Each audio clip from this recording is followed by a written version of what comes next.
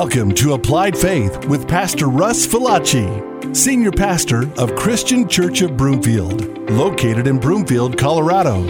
Our mission is to provide practical application of biblical truth to help you experience true purpose and lasting change that can begin now. Here's Pastor Russ. We are beginning a new series leading us up to Easter called The Ultimate Game Changer, referring to the resurrection of Jesus. As far as the phrase game changer, I think you've all heard that phrase before. If not, here's a definition. An event, idea, procedure, company, or an individual that significantly alters the way things are done as a whole. And we're going to be looking at the recognized impact of Jesus' resurrection and how that did change everything forever. There's no greater event in history. Well, other than Adam and Eve eating the apple, Jesus reversed all that through his death and resurrection. But game changers are important. Game changers change the game. They bring new hope and new life and new understanding, a new way to approach life. To make it practical, some of you may believe that Russell Wilson is a game changer for the Broncos. Some of you may not. But a lot of people are like, all right, Broncos are now a contender. He's going to change the way the Broncos play and approach the game. I'm excited about it because we've stunk. I think we've been through like 68 quarterbacks since Peyton Manning. So now we've got ourselves a superstar.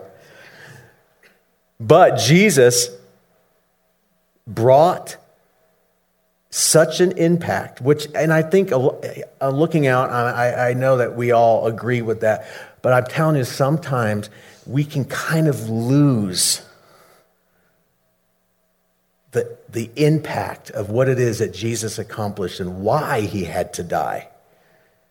Because we say, oh yeah, Jesus died for our sins, but why did he have to die? Like, why did he have to go through that so that we could have hope? And if he didn't die and rise again, is that a big deal? Yes, we're going to say yes, it is. But we got to dig deep again to understand why this is such an incredible act of love, such an incredible act of grace and mercy, when we realize that the only person, the only being that could accomplish this was God himself, and that he willingly did it so that we could be here today and have a new look and understanding of our lives, this world, and what it means to be alive. And so I want to look at 1 Corinthians 15:12. Paul says this, "Now if Christ is preached that he has been raised from the dead, how do some among you say that there is no resurrection of the dead? But if there is no resurrection of the dead, then Christ is not risen. And if Christ is not risen, then our preaching is empty, and your faith is also empty. Yes, and we are found false witnesses of God, because we have testified of God that he raised up Christ, whom he did not raise up, and if in fact the dead do not rise. For if the dead do not rise, then Christ is not risen." He's saying the same thing over and over again. "And if Christ is not risen, your faith is futile, and you are still in your sins!" Exclamation point. I didn't put that there, Paul did.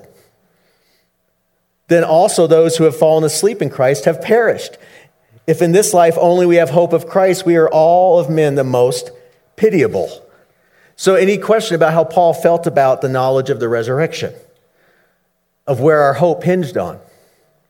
And so here, the Corinthians, they weren't necessarily saying Jesus didn't rise, but they were denying the principle of resurrection, saying that us as believers don't have a physical body that physically resurrects, but that we just become spirit beings. But he was like, if you go there, you actually have to understand the impact that belief is or promotes, because Jesus himself was the first fruits of the principle of resurrection. And resurrection is our greatest hope, right? Eternal life is our greatest hope. But he's saying, he really logically breaks it down. If you believe this and this is not true, and if this is not true, then that's not true. And he's like, and then if there is no resurrection, our faith is useless. It's pointless.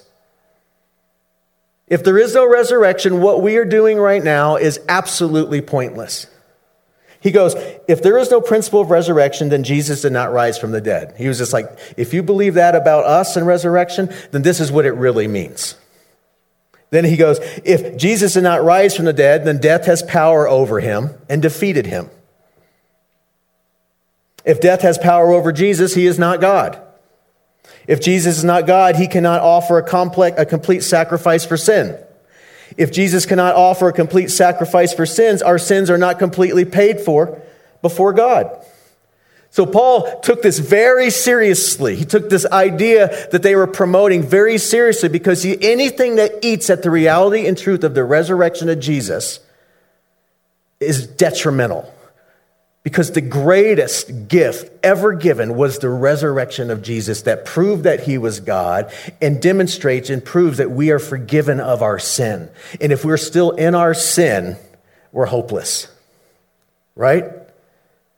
So, why am I saying this? Because a lot of us believe it. Because sin's a big deal. Right? Sin's a big deal. It's such a big deal that Jesus actually had to come down as God to earth, walk amongst sinners, but walk perfectly in order to be sacrificed and rise again so that sin could be dealt with. We are living in a time where sin now is food, right? So if there really is no sin, if sin is not a big deal, if now it's about everyone living according to their truth, if right and wrong is really up to the individual, right? Then who cares about the resurrection? Right? Who cares? And it's not just a cultural issue. I was looking up some surveys, but within the church now, there's some really dangerous stuff that's happening. More dangerous than what was happening in the church of Corinth. The survey I was reading about, the survey revealed 6 in 10 Americans agree that religious belief is a matter of personal opinion, not about objective truth. And 1 in 3 evangelicals say the same. What? When it comes to Americans with evangelical beliefs, the survey found that a majority say most people are basically good, 52%. God accepts the worship of all religions, 51%. Jesus was the first and greatest being created by God the Father, 78%. This is evangelical beliefs. So yes, I'm preaching to the choir, but man, there's other choirs out there they're singing a whole different tune. Do you see? Most people are basically good. What is that saying? It's saying they are not realizing the impact of one sin on your eternal destination. They do not understand the consequence of sin in the face and in the presence of a holy and perfect God. People are basically good. If they were, Jesus would not have sent his son.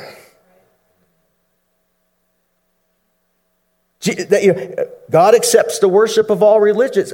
That can't be. If you accept that, then what you're saying is what Jesus did doesn't really matter because he's the only one that died for the sin issue.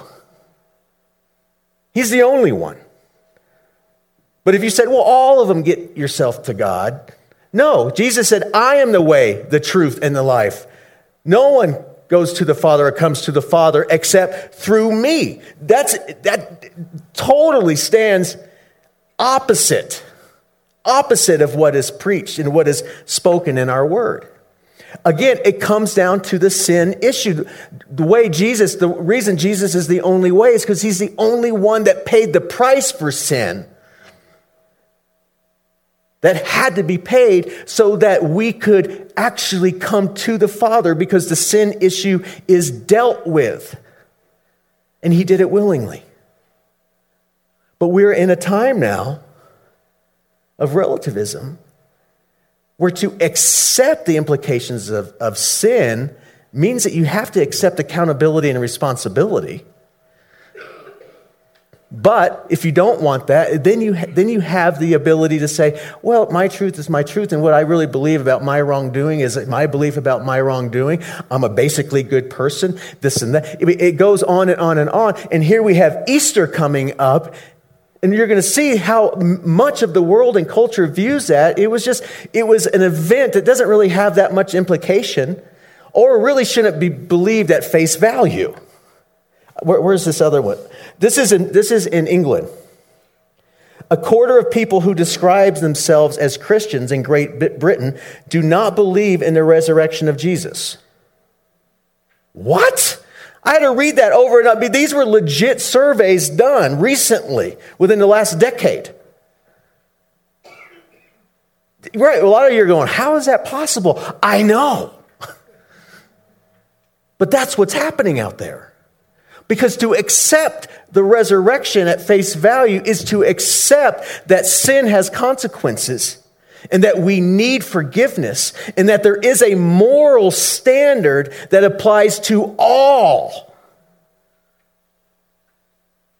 And people don't like that. That's judgmental. But the resurrection was the biggest game changer of all time if you truly understand the consequence of sin. And we're living in a world that desperately needs to know that there is a Savior that loves them, a God that loves them, that paid the price so that they could enter eternity with the Father for all eternity because He loves them and created them. But yet it's denied. Watch this. Because sin matters.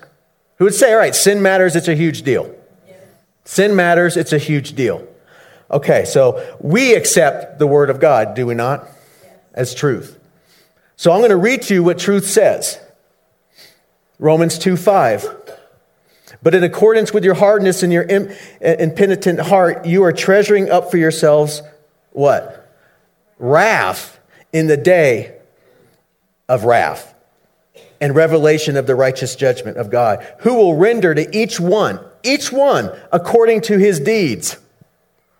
And none of our deeds are good. That's why we need Jesus. Eternal life to those who by patient continuance in doing good seek glory, honor, and immortality. Those that are saved and live for Jesus and pursue Him and pursue applying the Word to their lives, knowing that they desperately need grace every day. But yet they are wanting to be transformed more and more into the image of Jesus through righteous living and overcoming sin in their lives. But to those who are self-seeking and do not obey the truth, but obey what? Unrighteousness, indignation, and wrath, tribulation and anguish on every soul of man who does evil, of the Jew first and also of the Greek, but glory and honor and peace to everyone who works what is good, to the Jew first and also to the Greek, for there is no partiality with God. Any question how God views sin and what happens with undealt sin? Like the wrath of God is a real thing. We don't talk about it a lot, but it's really the eternal reality. It's the spiritual reality that is over all of mankind. Like when it comes down to it, Jesus died so people could avoid and be safe from the wrath of God, because that's what sin incurs. Yes, the message of Jesus should be loving and it should be filled with grace. But see, you don't understand the full implication of His love and mercy if you do not understand the implications of sin and the wrath of God. Right? Oh, great, He died and rose again for my sins. But sin's not that big a deal. Ephesians 5:3. But fornication and all uncleanness or covetousness, let it not even be named among you as fitting for saints. Neither filthiness or foolish talking nor coarse jesting, which are not fitting, but rather giving of thanks. For this you know, that no fornicator, unclean person, or covetous man who is an idolater has any inheritance in the kingdom of Christ and God. Those who have rejected Jesus and live according to their own instincts and desires. Let no one deceive you with empty words. Did you catch that? Let no one deceive you with empty words, empty preaching, feel-good preaching, tingly preaching. For because of these things, the wrath of God comes upon the sons and daughters of disobedience. All right, Paul, slow down, buddy. Tone it down. But he knows human nature naturally wants to foo-foo sin at any level. It wants to kind of diminish the implications of it. But Paul over and over again reminds them, Jesus Christ, his death on the cross, his resurrection, the grace that is found in that covers us and keeps us from the wrath of God. That when it comes time to answer, we are seen as the righteousness of God in Christ because we are covered by the blood of Jesus. But yet those who have rejected it have no covering, and they are seen by God for their deeds. And if you're guilty in sinning in one of the law, you're guilty in breaking all of the law. Hard stuff. Do you see why the resurrection was necessary? Well, we're going to see more. Because what's the only way to appease God's wrath? What? What? Right. And before Christ, what was the only way? Sacrifice. We're going to look at that. I mean, this is so severe that the only way to even appease the wrath of God before Jesus was to murder animals. It was the only way. This is how serious it's been from the beginning. When Adam and Eve sinned, what did God do first? He killed an animal. That animal didn't do anything. Killed the animal and then put the skin of the animal and fur of the animal on Adam and Eve to cover up their idiocy, their foolishness. You see, the old covenant included the law, right? Which made Israel, people of Israel, aware of God's standard, aware of sin. They had to obey it. But God also offered a sacrificial system because no one could obey it perfectly. God never expected them to. He was like, this is the standard. This is my standard. But because I know you can't do it perfectly, here's the whole sacrificial system that you must abide by in order to appease my wrath. Hebrews 9:27 says this, 9:22, and according to the law, almost all things are purified with blood. And without shedding of blood, there is no remission. There's no removal. So right there, if we see culture right now, they may acknowledge that they don't live up fully to their own standards. My question would be, well, what do you do? What happens when you don't live up to your standard and you will sin or whatever you call it? Well, I just make up for it. You know, or I do this, and I try to be a better person. I try to see, but under God's law, that doesn't do it. You're stained by that sin forever, unless there is sacrifice. Unless there is blood shed, there is no removal and forgiveness of sin. Let's look at Leviticus. Yay! Verse 1, chapter 1. Now the Lord called to Moses and spoke to him from the tabernacle of meeting, saying, speak to the children of Israel and say to them, when any of you brings an offering to the Lord, you shall bring your offering of your livestock, of the herd and of the flock. If his offering is a burnt sacrifice of the herd, let him offer a male without what? He shall offer it of his own free will at the door of the tabernacle of meeting before the Lord. Then he shall put his hand on the head of the burnt offering, and it will be accepted on his behalf to make atonement for him. And we can't break all of this down, but right away you're seeing the sacrifice, first of all, had to cost something to the person offering it. That's why they couldn't go catch some wild animal. They couldn't just go find some rat in a hole and bring that. It had to be something of value. Their own livestock, and it had to be the best, spotless, perfect, one they would want to keep for themselves, right? It's like, no, that's the one. And then God would not accept it if it was with defect. So God wasn't happy. It had to be perfect. If it had a defect, no, God's not accepting that. This is what they had to go through. This was the understanding as a culture, as the people of God, of God's chosen people, as a nation of Israel. This is what they understood. When I sin, this is what I have to go through to get right with God. And they performed the murder, the sacrifice. They had to take their own animal, spotless, and then cut that thing's throat, knowing that poor little animal didn't do anything. They did it. Do you see how everything points to Jesus? Do you see why he had to be spotless and perfect as he walked? Only God can be that. A human being cannot be that. 1 Peter 1:17. And if you call on the Father, who without partiality judges according to each one's work, conduct yourselves throughout the time of your stay here in fear, knowing that you are not redeemed with corruptible things like silver or gold from your aimless conduct received by tradition from your fathers, but with the precious blood of Christ, as of a what? Without what? Blemish and without spot. Do you see why Peter is referencing it like this? As he is equating Jesus and his sacrifice with being a spotless Lamb of God, because that's God's law. God fulfills his own law. He doesn't make exception. It's the process that he put in place to deal with sin. And so he goes, he indeed was foreordained before the foundation of the world, meaning God knew what mankind would choose, and he already had the plan in place. And he delivered the first part of that plan to the Israelites that would eventually become fulfilled in Jesus. And he goes, but was manifest in the last times for you, who through him believe in God, who raised him from the dead and gave him glory, so that your faith and hope are in God. Wow.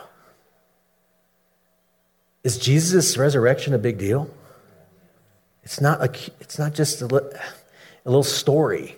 You know, it's not just something that,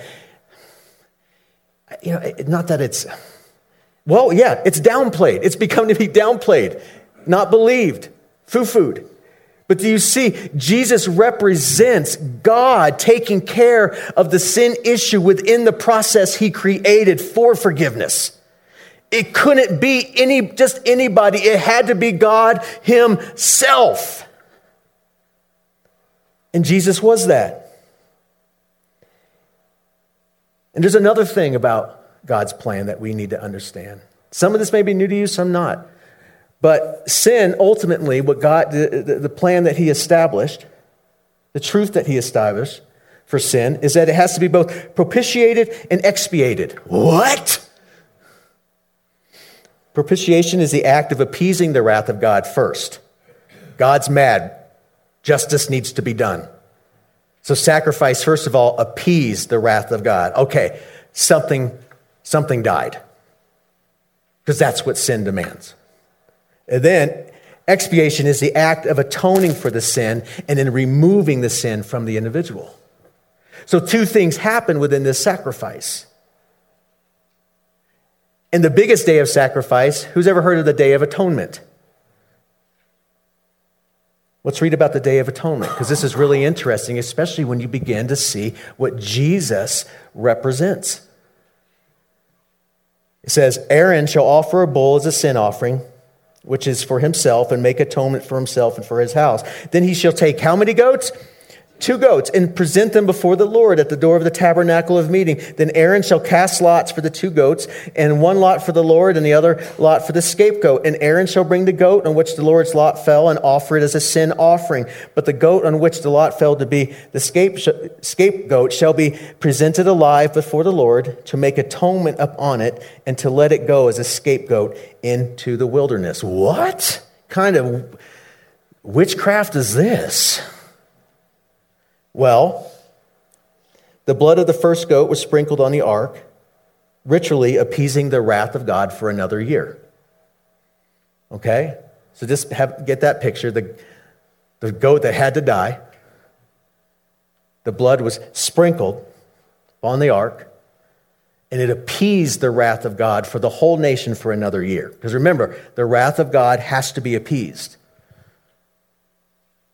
And so that goat got the full wrath of God and appeased God's wrath for a year. But the second goat removed the sins of the people as it was sent into the wilderness. And it was forgotten and no longer clung to the people. So ritualistically, what that was saying is like God's wrath has been appeased, and now your sin has been removed and forgotten. Because remember, Jesus, like, as far as the east is from the west, I have removed your sins, right? This is part of God's plan, that it's not just forgiven, but it's removed. And this is symbolic for the people of Israel. But see, what Jesus represents is all of that in one. He appeased God's wrath and he removes our sin. Those are the two things that have to happen. And it really happens with Jesus. It's not like this symbolic thing that begins that you have to, the next year you got to redo the whole deal. It's a once and for all that we can know that as we accept the sacrifice of Jesus, God's wrath towards me has been appeased and my sin has been removed. And it's a once and for all sacrifice. And I could have the confidence of the righteousness of God in Christ because of the once and only and final sacrifice of Jesus. Did Jesus need to die? Yes. Did Jesus need to die? Yes. Is sin a big deal? Yes. Does God get angry at sin? Yes. And those animals that did no wrong died in the place of all the Israelites. Just like Jesus died for all of mankind who did no wrong. But it was necessary. Romans 5:6. For when we were still without strength, in due time Christ died for the ungodly. For scarcely for a righteous man will one die. Yet perhaps for a good man someone would even dare to die. But God demonstrates his own what? Toward us. And that while we were still sinners, Christ died for us. And appeased the wrath of God. And gave us the promise of removal of sin. Much more than having now been justified by his blood, we shall be saved from wrath through him. Wow. Do you see? There's no way to take credit. There's no way for us to take credit in appeasing God's wrath. It had to be a sacrifice of blood from a spotless lamb, which was Jesus. It was the only way. There's nothing man can do. And God prepared and performed his own sacrifice on himself. You see how it can humble you? Do you see that if you add anything to the sacrifice of Jesus, it diminishes what Jesus did? Because the 2 goats was enough for a year. Jesus was good for all eternity. He completed it. Hebrews 10:11. And every priest stands ministering daily and offering repeatedly the same sacrifices, which can never really take away sin. But this man, after he had offered one sacrifice for sins, what? Forever, sat down at the right hand of God. Because the priests are standing doing their work. Jesus sat down saying, it's done. There's no work left. Sacrifice is done and finished. From that time, waiting till his enemies are made his footstool. For by one offering, he has perfected forever those who are being sanctified and set apart. Any question about that? But the Holy Spirit also witnesses to us, for after he had said before, this is the covenant that I will make with them after those days, says the Lord. I will put my laws into their hearts, and in their minds I will write them. And how will he do that? Holy Spirit. Then he adds, their sins and their lawless deeds I will remember what? What did that second goat mean symbolically? That he would not remember their sins for a year. It took care of it. The sins were removed. Jesus removes our sins permanently. God forgets them. Now, where there is remission of these, there is no longer an offering for sin. Why? Because there's no sin. Jesus accomplished what no person can do. He fulfilled God's order, God's plan. And because he was the perfect sacrifice, God himself, forgiveness now is made because of that one sacrifice. Therefore, we can have confidence as we are on this journey that when we do struggle, God is with us through his Spirit. There is forgiveness and grace and mercy because that was the once and for all sacrifice. God's wrath has been appeased. And that knowledge humbles us, right? It humbles us. And it doesn't make you want to sin more? No. It just makes us very aware how unworthy we are, but yet it is finished. And then Hebrews 10:26. For if we sin willfully after we've received the knowledge of the truth, meaning if we sin and reject the knowledge of the truth, there no longer remains a sacrifice for sins. Those that wanted to stay in the sacrificial system and deny that Jesus was God and Jesus was Lord and continue to do what they were used to. He's like, there's no sacrifice. You guys, you're doing an old system. The sacrifice has already been made. He goes, there no longer remains a sacrifice for sins, but a certain fearful expectation of judgment and fiery indignation, which will devour its adversaries. Anyone who has rejected Moses' law dies without mercy on the testimony of 2 or 3 witnesses. Of how much worse punishment do you suppose will he be thought worthy who has trampled the Son of God and what he represents underfoot and counted the blood of the covenant by which he was sanctified a common thing? Just a common thing. Something not to be really taken lightly. No, he says, counted the blood of the covenant by which he was sanctified a common thing and insulted the Spirit of grace. For we know him who said, vengeance is mine, I will repay, says the Lord. And again, the Lord will judge his people. It is a fearful thing to fall into the hands of a living God. Yay! But you all, why is it important that we read that and hear that? Because we're saved. Do you see what the word saved means? You have to be saved from something. You're saved from the wrath of God. That's what you're saved from. Yes, you're saved from yourself and you're saved from living a life of just only having hope in yourself. You're saved from a lot of things, but that's not what you are saved. Salvation is about being saved from the wrath of God because of sin.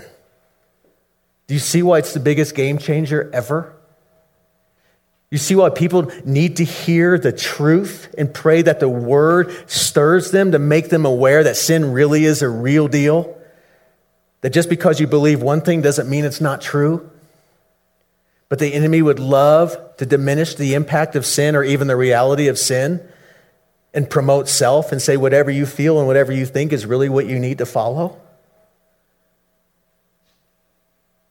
The resurrection points to all of that. You accept the resurrection, you accept the consequence of sin, that we cannot do anything in and of ourselves to free ourselves or to save ourselves, right? I mean, how? Do you sense grace in a message like this?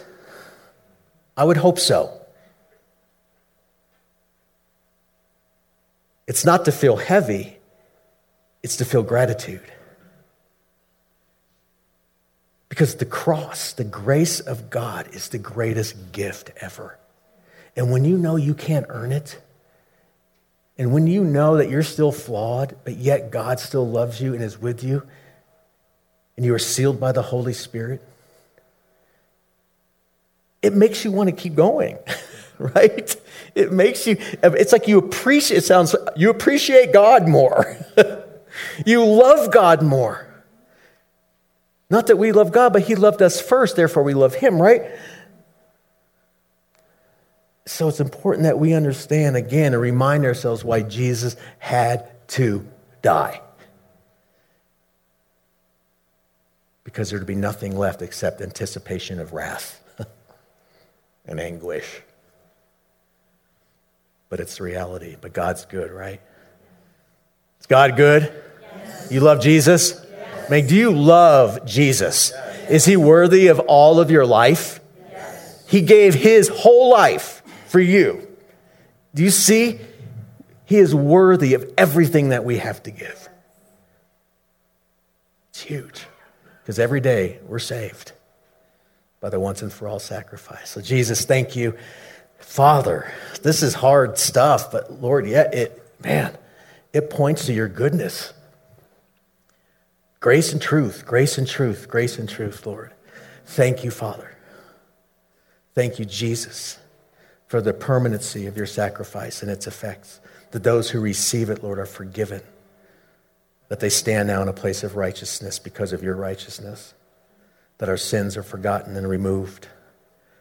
Lord, that we can boldly approach the throne of grace in times where we desperately need it, feel ashamed, or being tempted. Lord, you are there. God, you are there to hear us because we are entering through the narrow door, which is Jesus Christ. Lord, Jesus, accept our gratitude.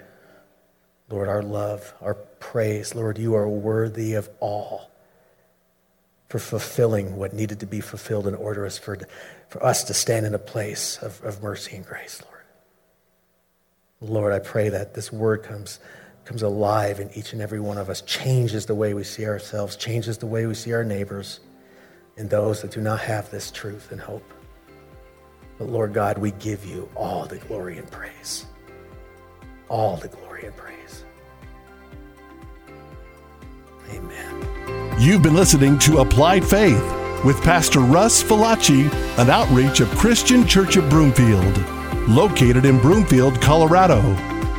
To contact Pastor Russ, visit his website at russfalacci.com. Thanks for listening, and remember, an alive faith is an applied faith.